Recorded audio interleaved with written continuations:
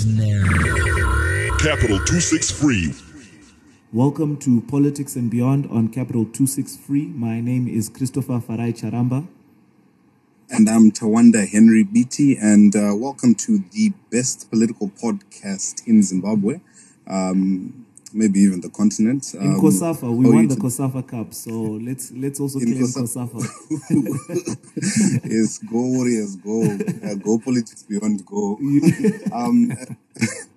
Today we have a very special guest who I can't wait for you guys to hear more from. Yeah, it's one of the few doctors that I've never actually heard him refer to himself as doctor. I don't know what's going on there. Well, when it's genuine, you don't have to go brandishing out by yourself. It speaks for itself when you speak. Today is Monday, the 10th of July. So, welcome, Dr. Alex Magaisa. We've been waiting to have you on the show, and now that you're in Zimbabwe, we can actually, get down to it. No, thanks very much, guys, for having me here. It's a beautiful setup. I'm enjoying myself, and I'm looking forward to the interview. As you rightly pointed out, I like to think that the work speaks for itself, and you don't have to go around announcing your titles. No, fantastic. I don't know, maybe for our listeners, those of you who might not have heard of you, though you have a very big social media presence, almost as big as Politics and Beyond. Could you just give us a brief profile of yourself? Oh, yes. I'm a lawyer by training. I studied at the University of Zimbabwe before I left for the UK on a scholarship in 1999, where I did my postgraduate studies in law at the University of Warwick. I've got a master's in law and a PhD. And I've been working in the UK for the past 16, 17 years. First at the University of Nottingham and currently at the University of Kent. I've also worked in Jersey, the Channel Islands, a small island between France and England, where I was working in financial services. Okay, wow. That's I didn't know about the financial services bit. Well, I suppose you also know about my time during the constitution-making process, when I was one of the advisors to COPAC, and also I worked with the Prime Minister between 2012 and 2013. Okay, that's So you're quite knowledgeable on things happening in the political sphere in this country. Some might say so. And did anyone write your PhD thesis for you? There's allegations that some people's PhD theses were not written by their own hand. So you might just want to clarify right now. Oh, well, I did my PhD many years ago now, 2003. Okay. You don't just get a PhD in the UK. You have to do what is called a viva, an oral examination where you must defend your thesis. And you can't get away with someone writing a thesis when there's an oral examination because you have to defend it. Okay. I wonder if people out there are willing to come and defend their PhDs if they are brought it up. This is on Politics and Beyond. I think it's a good test. Today we have lots to unpack, and with such a knowledgeable guest, it's almost overwhelming where to begin. But you began by introducing yourself as a lawyer, so maybe perhaps and also spoke about your time in the constitutional making process. So maybe perhaps we can begin there. It's also that Henry, you've how did you find just repeat your question? You kind of just broke up there.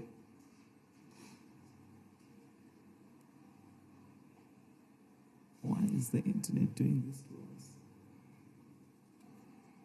Yeah, carry on. Yeah, my question is just to do with the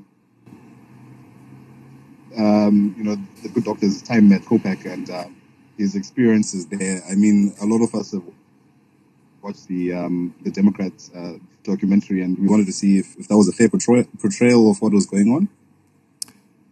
Oh yeah, thank you. I was very privileged to be invited to work with COPAC in 2011. It was a surprise when a letter came to my university asking for my services here. And I had always believed when I left Zimbabwe in 1999 that I would love to go back home and make some contribution to my country. So to be invited to participate in such a national process was such a great thing for me. So there was no two ways about it. I packed my bags and I came back to work with the parties that were writing the new constitution. I have to say that apart from making my own personal contributions, it was a fascinating experience, an experience from which I learned a lot, not only about our politics, but our people.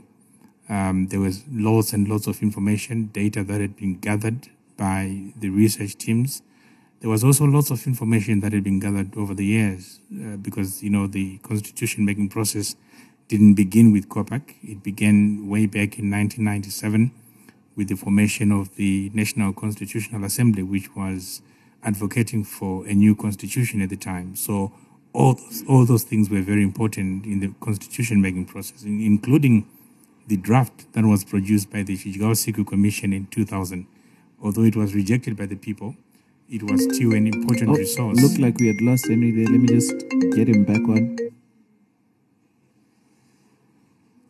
Hello? Yeah, man. Yeah, okay, we'd lost you again, but we'll just let Magaisa continue from where he was. He was talking about how he came about and the process of the constitutional making process. Yeah, that's fine. All right. That's right. So, I came in and there were three political parties which were involved, ZANU-PF, the MDCT, and the MDCM, which was also sometimes called the MDCN. These parties were involved in the negotiations of the constitution. When I came, I discovered that there was a lot of, it was very adversarial in the sense that the different parties were one on one side and the other two on the other side. And when I came in, even though I had been invited to advise the MDCT, I saw my role as one where I could help to bridge the gap that was there between the parties. And in the end, I developed a healthy relationship with everybody from the three political parties. The Democrats is a wonderful, wonderful documentary which documents the experiences during the constitution-making process, and I would encourage every Zimbabwean to watch it. The only thing I would say is that it does portray two of the actors, and I wish it had included the third actor. The two actors were Paul Mangwana from ZANU-PF and Douglas Monzora from the MDCT. But there was also another man, I would call him the third man, the silent man, Edward Mkosi. He was representing the MDCM. And he played a very, very important role. And I always try to highlight this whenever I speak to people about the constitution-making process, because although he was representing the so-called smaller party, he actually was the guy who pacified, he was the guy who brought the two big political parties together whenever there were feuds. And so his role, I hope, is not forgotten in the documentation of history. Yeah, well, hopefully we'll also get a chance to bring him onto the platform and, maybe speak about that in his capacity. When it comes to the Constitution, a lot has been debated about our Constitution. A lot has been said. Some people have tried to argue that some people in our groups and in our chats have said we don't have a good Constitution. It's not a good Constitution. Some people have said it is a good Constitution. You were part of the process. What do you think of the product that came out of that process you went? A good question, Chris. But I have to say, I have to add a qualification before I begin. I'm biased, obviously, because I was part of the process. But the more important point, I think, is to say that a constitution is as good as the people who operationalize it. In other words, the people who implement it. A good constitution is as good as the people whom it is supposed to apply to. So I've written before that you can have the most beautiful constitution with all the beautiful words, But unless the people who are running, the system, the people who are supposed to apply it, the people who are supposed to defend it, unless they are committed to it, it's going to be a useless piece of paper. The constitution that we have right now is not perfect by any means. It was a product of compromise between politicians, and therefore there are some great things about it, but there are some things which I wish could have been better. But overall, I have to say that I am generally satisfied by the document that we ended up with. And like every constitution, it's a living document. It can be improved over time. Let me just also say that many times we compare ourselves to different countries. South Africa has a great constitution, and it's been a benchmark for many countries. But part of it is because their government, since 1994, has been faithful to the constitution most of the time. And they've been able to obey court orders. They've been able to implement whatever is required to be done. And that's important for the constitution to survive. If you go to the US, in America, the USA, if you go to the United Kingdom, they also have their own constitutions. In fact, the United Kingdom does not even have a written constitution in the sense that we have in America or South Africa or Zimbabwe. But they run their country according to the norms, according to the rules that they have created over time, which together make up the British Constitution. You'll be surprised at the amount of power that the Prime Minister of the United Kingdom has through the Queen. You'll be surprised at the amount of power that the United States President has. And all this is there in their constitutions. But what makes a constitution work is the sense that those who are in power are able to respond, are able to obey, and are able to implement the rules according to the rules of constitutionalism, which I will explain later. All right, cool. I don't know if Henry can hear, but hello, Henry? No, I can hear that. Yeah, we seem to be having a bit of technical difficulty. I can see that. Yeah, but it's okay. Yeah, no, we'll work through it. You spoke about Chris, it being. I'm here. Can you hear me? Yeah, I can hear you. Yeah, no. I was just for. I don't know what your follow-up question was going to be, but I was actually going to ask about. You've seen a lot of political cases or political actors, whether they've said F you to the president, whether they've, been denied, protests or whatever, predominantly political players and their issues have been, asking for referrals to the Constitutional Court on every matter that there's come away. I just wanted to ask from almost a legal and political opinion that do you think that, this is what was envisioned with the new constitution, that its major tests are going to be political tests? Like you said, it's a result of compromise, a political compromise. So is it then, more a political constitution than it is a legal constitution, or it's meant for political players more so than the average Zimbabwean? Do you think the courts are being inundated with these cases, and it's perhaps political battles should remain political battles and not be taken to the courts? Again, a good question. We have to go by what is obtaining in our political environment. For the past 17 years, I think Zimbabwe has been very much a political country, in the sense that a lot of things that we are doing are related to the politics of the country, the political contestations. And therefore, a lot of the disputations that are taking place as a result of what is coming out of the controversies from the politics. The Constitutional Court was created specifically as a separate court in order to handle all constitutional matters, whatever their character. I have to say that sometimes the cases that gain publicity are the cases that are of a political nature. That again is part of the reflection of what our media or how our media deals with these issues. They tend to deal with the political cases and political issues, and they get prominence. However, there are also very important other cases which are coming up in the Constitutional Court. They simply don't get the publicity that they should deserve. And I think that it's not beyond the norm, that the political cases are more and more as we head towards the 2018 elections. However, I like to think that once we solve our politics and once we start moving forward, you will be getting more and more prominent cases. I'm sure you remember the case of child marriage, which was handled by my brother Tendai Biti last year. A victory for young girls, for young children who have been forced into marriage. There is nothing political about it. It's an important case which deals with issues of social justice, which deals with issues of protecting young people. So there are more cases like that, and we would like to see lawyers bringing in test cases, challenging, for example, the right to health, for example, the fact that people are not getting the adequate attention that they need. We need to get lawyers bringing in those cases and bringing in test cases for the Constitutional Court in order to develop our jurisprudence. All right, you spoke about when we deal with the political environment and the space. Is that something that you see we can deal with as a country? We're going towards the 2018 elections right now, and a lot is being said about, BVR, for example, which is another issue to deal with the Constitution.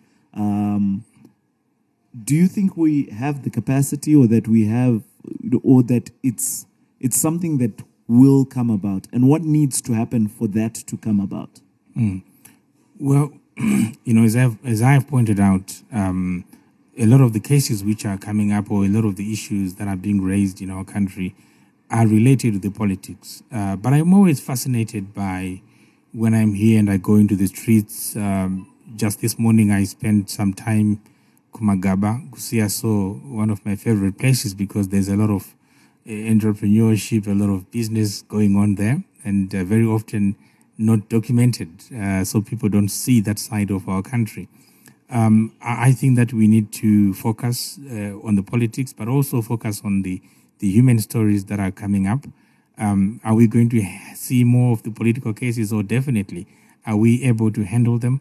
I like to think that we can develop as a people. I'm looking at us in 2008 and how things were so bad, the violence that took place during that time.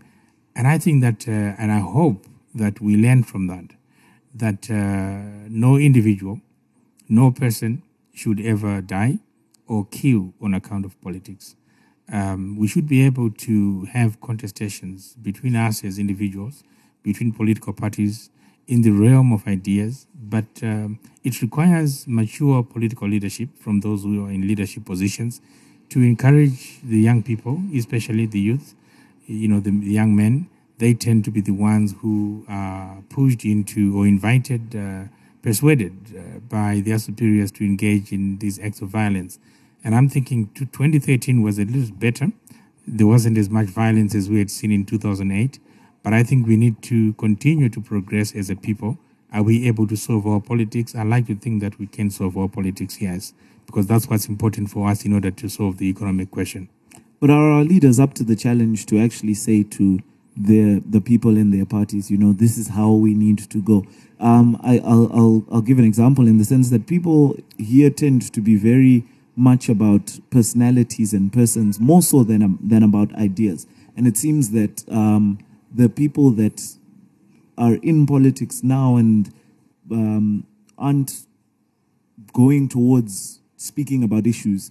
You hear, in the MDs, in ZANU-PF, it's the president's youth interface, and that's part of their campaign strategy. And they're all going, and it's meet the president to everyone. In MDC, you'll hear Save Chete Chete. It becomes more about Tsvangirai than it does about, the ideas of the MDC or what those ideas are. When other people join the political space, they are said to be splitting votes and all sorts of things that are, or the question that Tsvangirai asked of Nkosana Moyo, does he have people? Does he know where Mbiri, I think it was, is? So do we have the mature politicians to actually bring about a change? Or are we just going to see, and it's not just the leaders, it's also the supporters of these parties. They speak the exact same language and they say, don't come into the space, you're splitting the vote. They're the ones who say these slogans and sort of thing. So do we have the capacity, or is there some glimmer of hope to say, you know what, whilst it's been this way for so long, we are actually going to start changing in the near future? Or there are some leaders I can point to say, well, this is where the change is happening?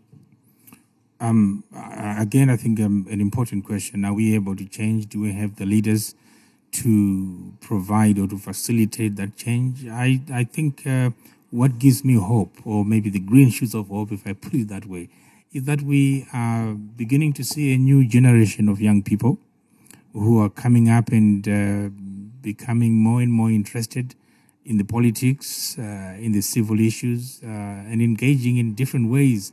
You know, the terrain is so different from what it was in 1999 when the MDC emerged. The terrain is so different from 2008. You know, there are new actors coming up. I often say to my peers that a baby who was born in 1999 will be, you know, my mathematics is never good, but they should be 18 now. 19. Yeah, 18 now. 18 and now and 19 year. next year. Yeah. And in other words, they will be eligible to vote. I don't think that it would be stupid for any politician to take the vote of that young person for granted, because the way they view the world, the way they see things, is completely different from the way that I view things.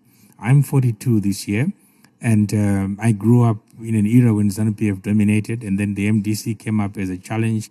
My politics is so different from the politics of a young person who is going to be 19 next year. The aspirations they have are different from the aspirations that I had at their age and even now. So politicians would be naive if they took for granted that just because it's a young person, they can tell them that they want to build a bridge next year, or that they want to give them a job next year, and therefore they'll get a job, they'll get a vote from those persons.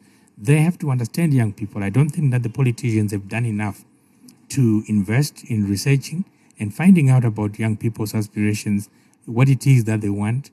If I were a politician and if I were in one of these political parties, I would be doing more to bring in young people into politics, bringing in young people, giving them safe seats in order to contest.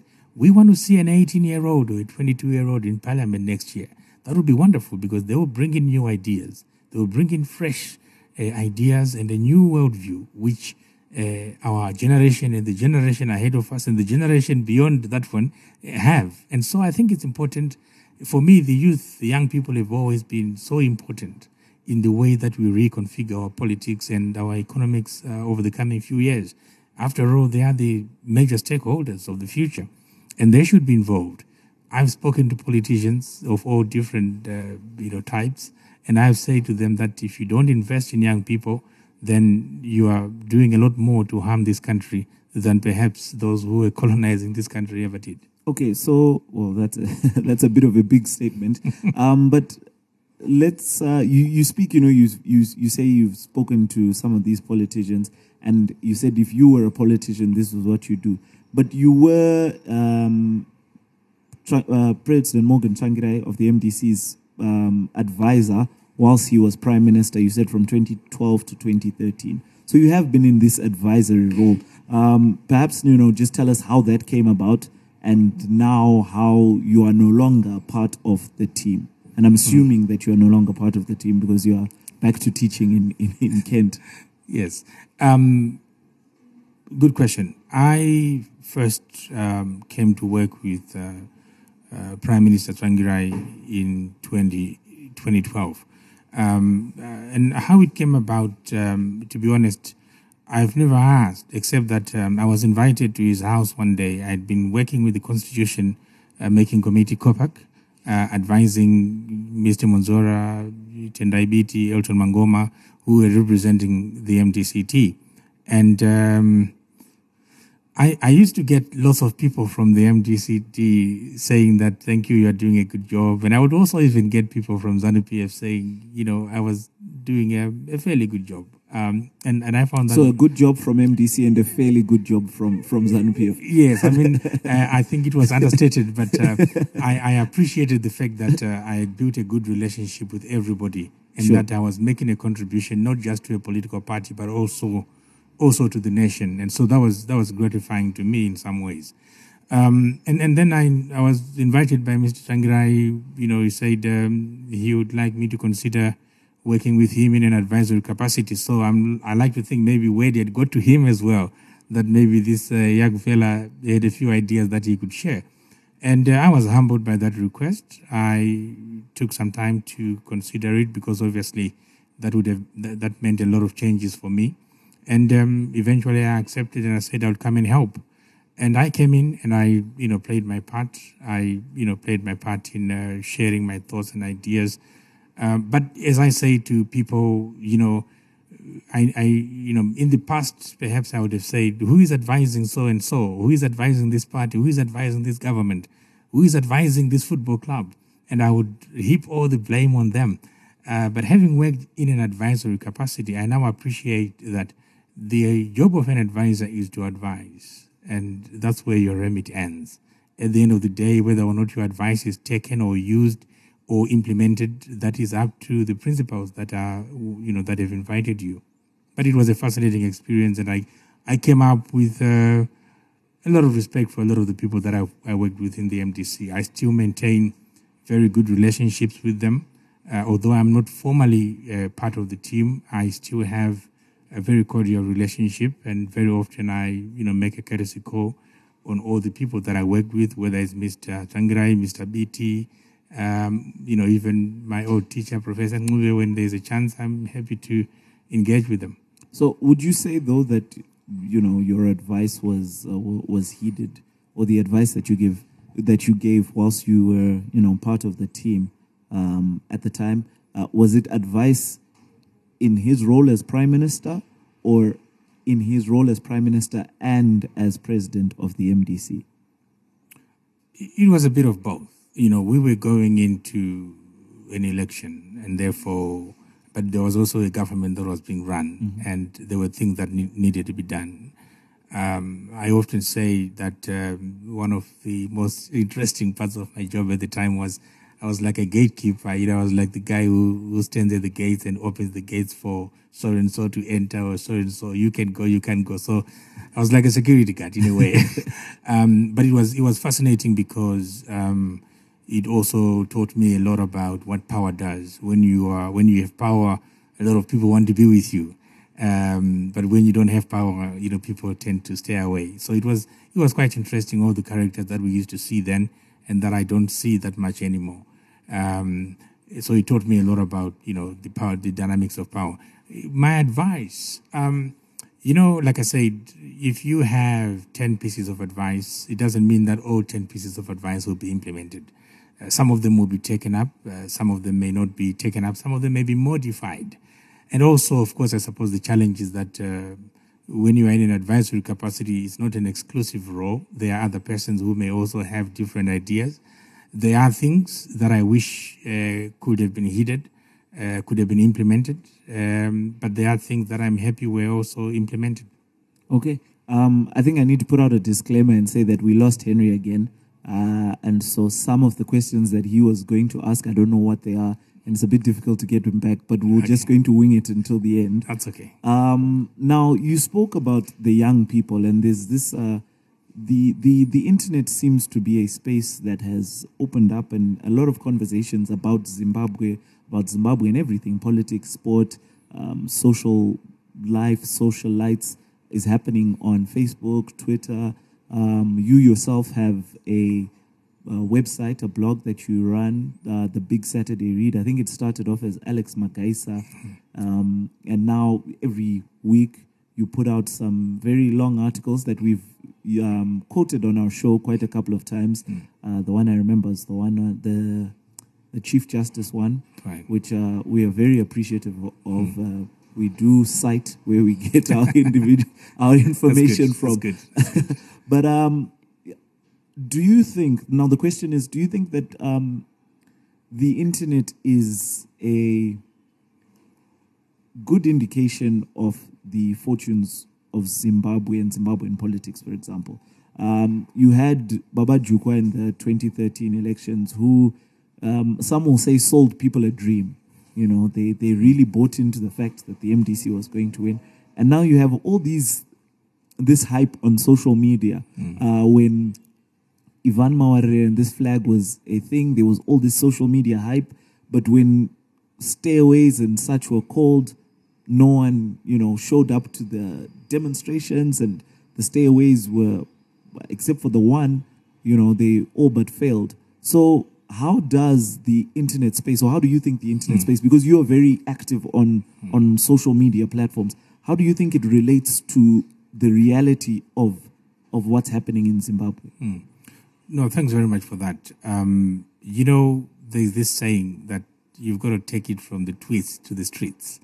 It's an indication of the difference between what happens on social media and what happens on the ground space.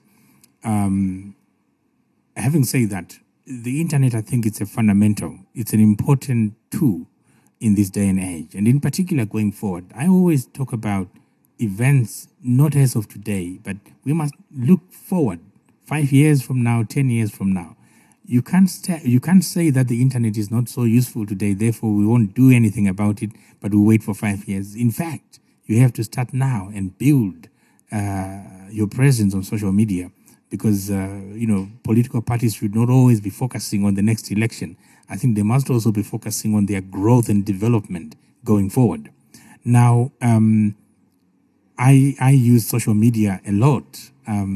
As you pointed out, maybe I should have done that in my introduction, but I'm not very good at talking about myself. But thanks for raising the Big Saturday Read. The Big Saturday Read is a space that I now use in order to share ideas. I often say to my colleagues in academia that it's a bridge between the academic stuff that is churned out by my fellow academics and the ordinary citizens, because we academics tend to use very complicated language, sometimes esoteric terms, which people cannot engage with. And when we write our books, they might sell here and there, but then they're put in the library, they gather dust, and not much comes out of it. I try to read all the brilliant stuff that my friends and my peers are doing. Now let me just interject slightly there. The Big Saturday Read, it came out on Saturday, and you're talking about academics who use esoteric language. On Saturdays, we used to get Nathaniel Maneru in the Herald. Was it a counter to what Maneru was doing in the Herald? Not really. I'll tell you how it came about very, very quickly. Yeah. I used to write a lot, and my staff used to go out into different newspapers and different websites. Sure. And I didn't really mind where it went. But someone who is into branding said to me, Alex, you need to create a space which is permanent, something that people can go to at any time. Mm-hmm. And you need to create a brand. And we were actually having a drink, so sometimes the drink helps. And I thought of an idea. I said, maybe I could call it the Long Saturday Read. And I said, no, it doesn't sound very right. So I said the Big Saturday Read. And then everybody said, yeah, that's great. And so it became the Big Saturday Read. Okay. The reason is because the weekend is a time when people are more relaxed. So even if I write a long article, then people can read it. But I'll tell you this, I love writing. And I always say that if Chris doesn't agree with me on the idea, on the content of my piece, sure, I would like at least him to say, you know what, Alex, I don't like what you said, but I like the way you put it across. So I pay a lot of attention to the way in which I present myself, to the way in which I present my work, to make the work more palatable, easy, to take in for people. And I never set it out to be a contrast to Nathaniel Maneru, whom I read a lot, by the way, because I always say that all information, all knowledge that is out there is something that should be read. And I shared a passion. I suppose Nathaniel Maneru must have done some literature classes.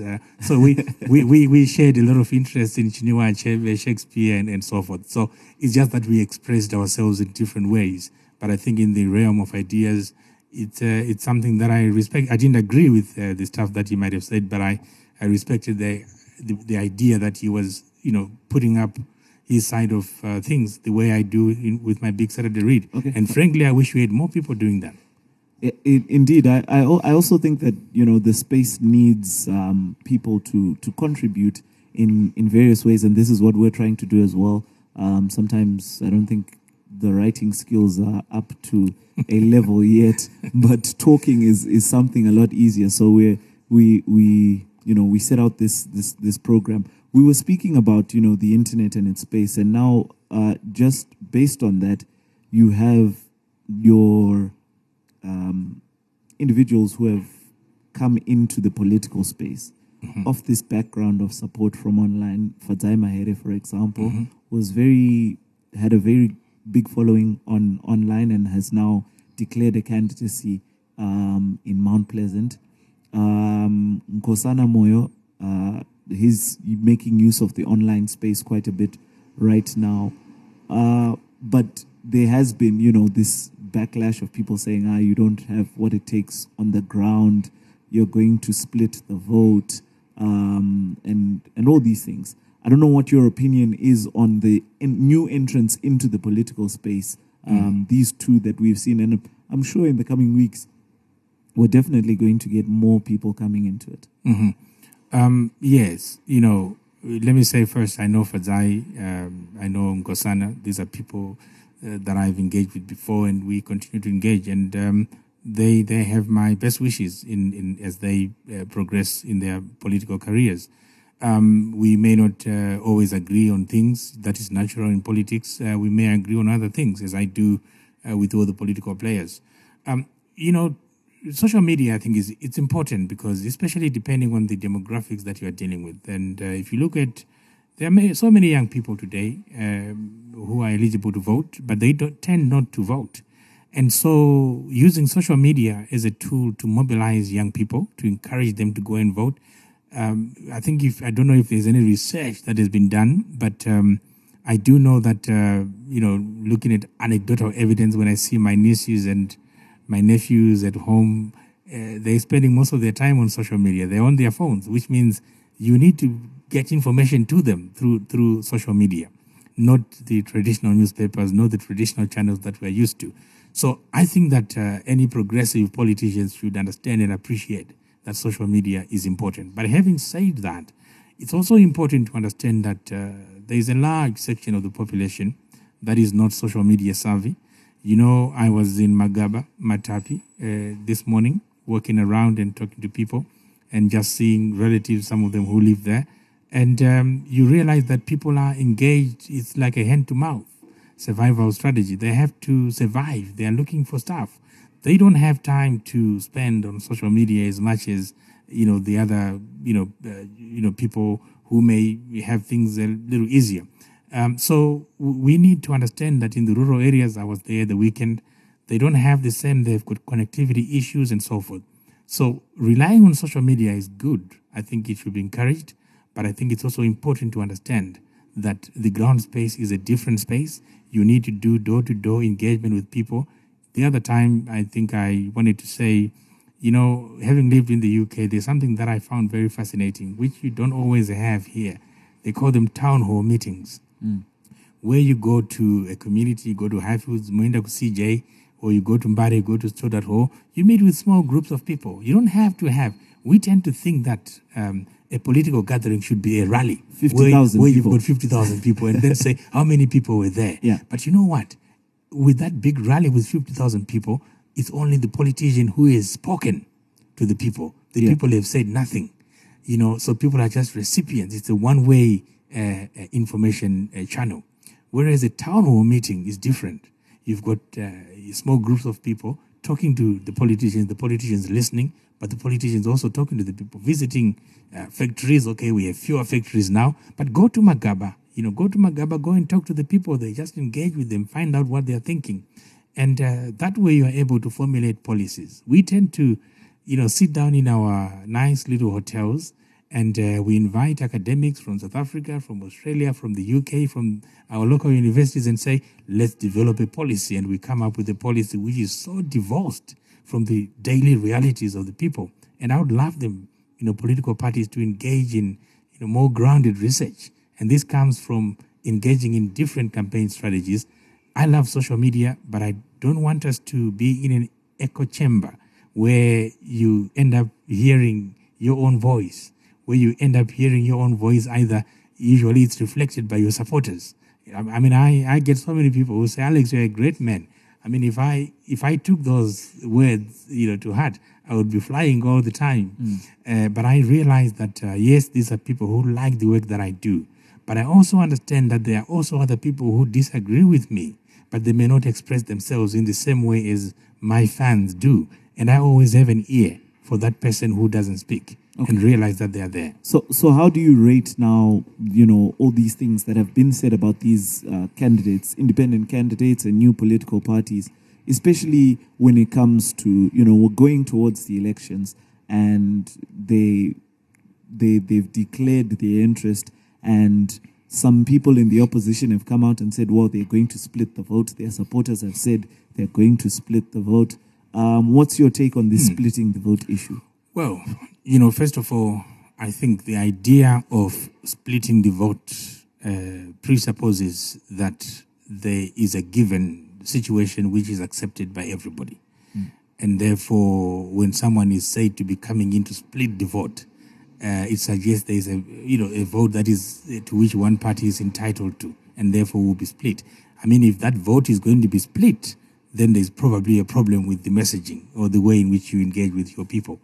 I would like our people to be more democratic, to understand and appreciate that you need to have, if you have more voices, as long as your message, the message that you are putting across is strong and persuasive enough, you'll still be able to get more supporters on your side. And in fact, for me, it's not about bashing the new actors who are coming in. It's about working with them, showing them that if they are wrong, then show them in a way that they understand that they are wrong and, bring them together. I think it's important to have fresh voices. It's a challenge not just to the ruling party, but it's also a challenge to the opposition. It means that they have to work hard in order to retain the support they have from before, but also to work hard in order to get in those supporters who have been sitting on the fence. Sometimes the opposition and the ruling party tend to have an unfortunate sense of entitlement that the people of Zimbabwe are divided between the two of them. That I think is a fallacy that needs to be challenged. And I think the new candidates who are coming in, let them join the party. If they come up with 2 votes, that's okay. If they come up with more votes, that's okay too. It's about getting in the quality. It's not about a contest of saying there's only one party and the other party. As long as they've got their policies in place and they would like to appeal to the voters, let them do it, And now, speaking about that as well, there's now the coalition, and you spoke about, there's people who think that we are divided into ZANU-PF and the MDCT, which is the largest opposition. What are your thoughts on the coalition? How do you see it playing out? Do you think it's something that will come about? And is it the best way for the opposition to go up against ZANU-PF in the next election? Well, if we proceed from the assumption that the opposition parties are not just opposed to, are all opposed to ZANU-PF, but they are together in all other ideas, then naturally it makes sense for the opposition parties to work together. But if the opposition parties are opposed not just to ZANU-PF but also to each other, then obviously the coalition idea becomes very difficult and tricky. My own preference, as I have said before, is that if the opposition wants to mount a serious challenge against ZANU-PF, they need to find each other. They need to find a way in which they can work together, because in that way, if they are going to share the collective, the economies of scale argument, this is what would make sense. But again, like I said, all this depends on whether the parties themselves actually are united in everything else in everything else, including the idea that they want to defeat ZANU-PF. Do you think it's something that will work? I mean, Nkosana Moyo has come out. He's a newbie on the field, and he said he's not joining any coalition because he doesn't know what the coalition is about. That's the first thing. Also, he hasn't met anyone who articulates, what he stands for and what his policies are. So there's no point in him joining the coalition. If you look at the other actors in it, Joyce Mujuru seems to, I think, I might be mistaken, but I believe on Ruveneko's platform, she said that she wanted to lead the coalition, or she's open to the idea of leading the coalition. Morgan Tsvangirai has said all tributaries flow into Save, So there's clearly quite a lot of disconnect. We've seen the MOUs signed, but we don't know what those MOUs contain. Perhaps you might, having been an insider, you might be able to share with us what exactly is happening if you do know. But it doesn't seem that it's going anywhere specific. And also, right now it seems focused on the leader rather than what's going to happen as well in the constituencies. And one thing I know for sure is that with the egos that Zimbabwean politicians have, if one is snubbed without perhaps a primary election in these coalition debates, they can very easily come and stand as an independent, and that is likely to split the so-called vote more so than anything. So I don't know, what your thoughts are on these things, and if you actually believe that it is something that can play out. Well, you had a lot of things in there, Chris. Yeah. I will start with the idea of Nkosana. Nkosana Moyo is a good man. Like I said, I know him. You have spoken to him before. And I like the idea that he wants to, throw his head into the ring. Like I said, all Democrats, if they wish to show that, they should show that they are capable of persuading people and convincing them to support them, and that's not a bad thing. But I also think that, and I've always said this to people who are new to the terrain, that it's always important to respect those who have been there. I think a show of respect is useful to understand that there are people who have been in this game. There are people who understand the challenges, who have gone through the challenges. I don't think it's useful to have a fight between the new guys and the old guys. They need to respect each other. The old guys shouldn't also be arrogant and say that the newbies are coming in, they know nothing. No, I think it's important to have a mutual respect between the older guys and those who are new. And I think that will probably open up a better way in which they can work together. Because usually antagonisms come through very, very small things. A minor word, a minor term that is quoted in the paper, and all hell breaks loose. In terms of whether or not a coalition can work, yes, of course, you're right. Egos tend to stand in the way. My own experience in the past decade or so is that the challenge is not really at the leadership level. The challenge is often at the subordinates level. The vice presidents, the secretary generals, the MPs, because if you are going to share the cake, it means you've got to share it proportionately between the different structures of the different political parties. So even if they agree at the leadership level as to who is going to lead the coalition, there will be challenges as to who is going to be vice president, who is going to be standing in Mazoe, who is going to be standing in Pelandaba, who is going to be standing in Tamandai, and so forth. The different constituencies or areas. Those are the challenges, because this MP from the MDCT will say, "Oh, but I've been in this seat for 15 years. Why should I give it up?" A new MP might say, well, an aspiring candidate might say, you've been there for 15 years. Maybe we need to try something new. So it's that part of the coalition arrangement that is often very tricky. And it's not helped by the fact that we've got a huge number of seats in Parliament, 210, and then the proportional representation as well. And I'm hoping that if we want to see a progressive politics, normally countries have a two-party system. And it tends to work well. There will be other smaller parties that come up. But I think with the two-party system, you tend to have a good balance between the ruling party and the opposition. And if they can come together, there are countries where coalitions have been successful. Recently in the Gambia, but of course, we're not comparing like for like. But it's important to understand that if they're going to work together, they have to drop the egos, and they have to understand that the main goal, they have to agree on the goals, they have to agree on the objectives before they can do anything else. Okay. I think just to wrap up, we can get to maybe one last or couple of questions. In your own opinion, as you see things, how do you think 2018 is going to play out in terms of the election? You know what? This country is inundated with all sorts of persons who have divine powers to see the future. My own... And apparently some of our ministers were visiting those individuals recently. Apparently, yes. Yes, and unfortunately, my capacities do not extend to that realm. What I can say is that elections are very, very unpredictable. Our elections can be unpredictable, even though sometimes when it seems so simple. And I always refer back to 2008.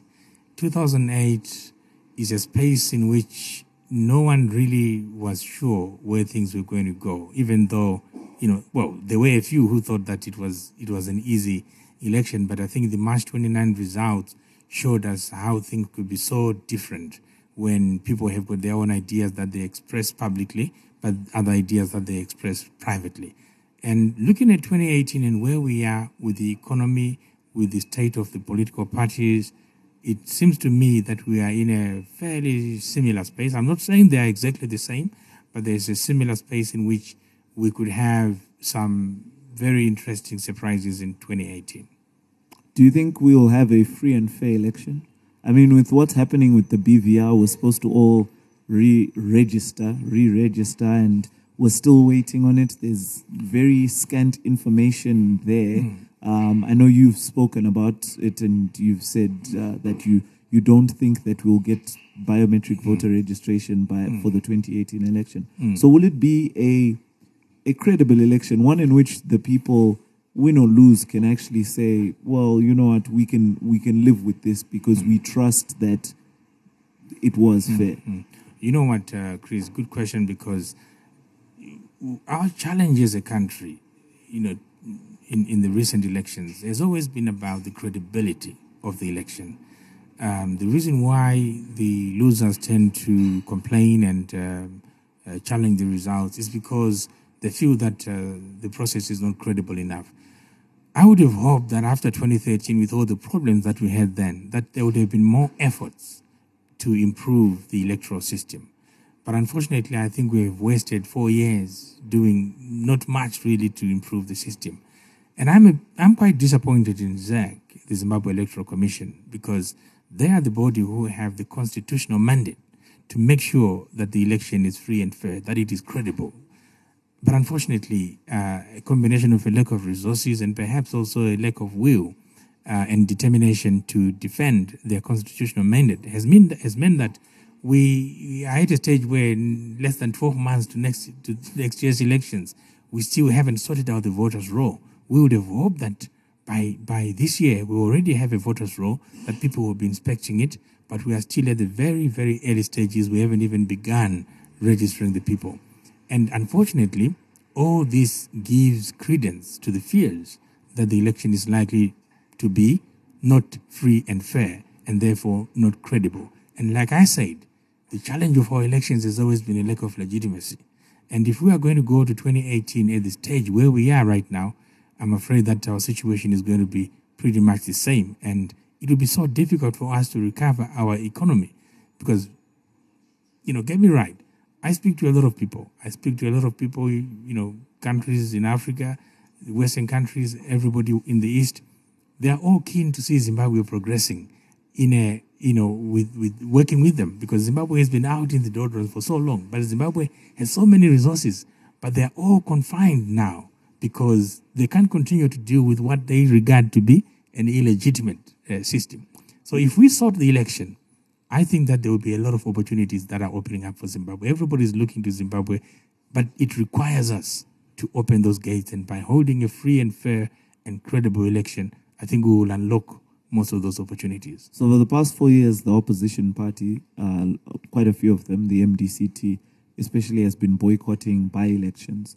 Would you advise, as a former advisor, would you advise them to, if things do not change in terms of, our electoral preparations, if we don't get a new voters roll, would you advise them to boycott the 2018 elections or stage a protest of some sort? I don't know how. Well, Chris, I find it very difficult for me to say what would I do if I were in this position. But what I would tell you is that what I was able to advise before 2013, which was that I did not believe the election was going to be free and fair. I did not believe that it was a credible election, and that we should have boycotted the election. Okay. Yeah. So that was my advice then in 2013. And so I suppose from that you can extrapolate what if things haven't changed, what would be my view? Okay, fantastic. I think it's been great having you here. I hope you've enjoyed. Unfortunately, we lost Henry, and there was a lot more. Yeah, there was a lot more that he might have wanted to share. But you're back quite often, so maybe we'll get another chance to have you on the platform. Where can people find you online? Thank you very much, firstly, for bringing me in and having this interesting conversation. Like I say, hopefully we'll do it again in future. There will be more opportunities. You can find me on Twitter at Wamagaisa, WAMAGAISA. So it's Wamagaisa. That's my Twitter handle. And you can also find me on Facebook, Alex Magaisa. There's a page. And of course, don't miss your Big Saturday Read, which you find on www.bigsr.co.uk. Yeah, unfortunately, there's no more Maneru. I say unfortunately. So I used to wake up early on Saturday mornings and read Maneru and read Magaisa, and then that you're Saturday. But now it's about 10, 11 o'clock. You're out of bed and you can have breakfast if you start at about 8, because they can be quite long, but very informative. And I do hope you continue to write. We'd like to see a book on the constitutional making process. I think that was quite a very interesting period for Zimbabwe and its history and all of the things that, I think the history of it, regardless of which side is telling, I think it's important for us to have these things documented. And what you're doing, I appreciate it. And I know a lot of people who do listen to our podcast and also follow you on social media appreciate it too. So thank you very much. You've been listening to Politics and Beyond on Capital 263. My name is Christopher Farai Charamba. You can find me at Chris Charamba on all social media. Henry is not here, but you can find him at Henry BT on all social media. Thanks for tuning in. Also, we've got video now as well. Thank you to 263 Chat, which has been helping us out with that. So the videos of these recordings will be posted on the 263 Chat page. We'll also share all those links on our social media. Capital 263, free to say it, free to do it. Capital 263.